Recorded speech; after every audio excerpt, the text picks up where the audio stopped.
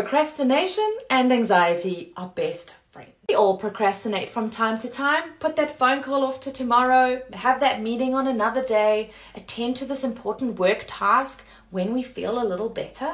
All procrastination is driven by a level of anxiety. There is a part of you that believes that you can't actually do this thing, or you're not going to be good enough, or you don't have what it takes, or you're worried about how you're going to function when you do it.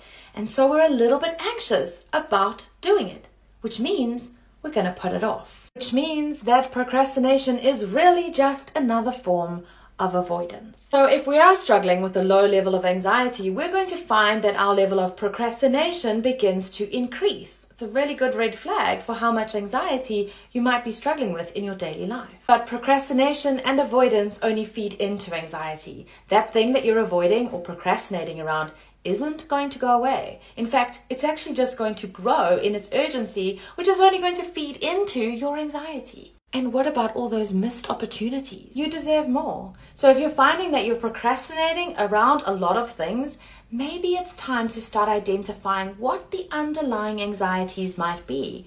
What core beliefs might be triggering that anxiety? What expectations do you have of yourself that may not be all that attainable? Let me know in the comments if this resonates, and like and follow for more tips on sharing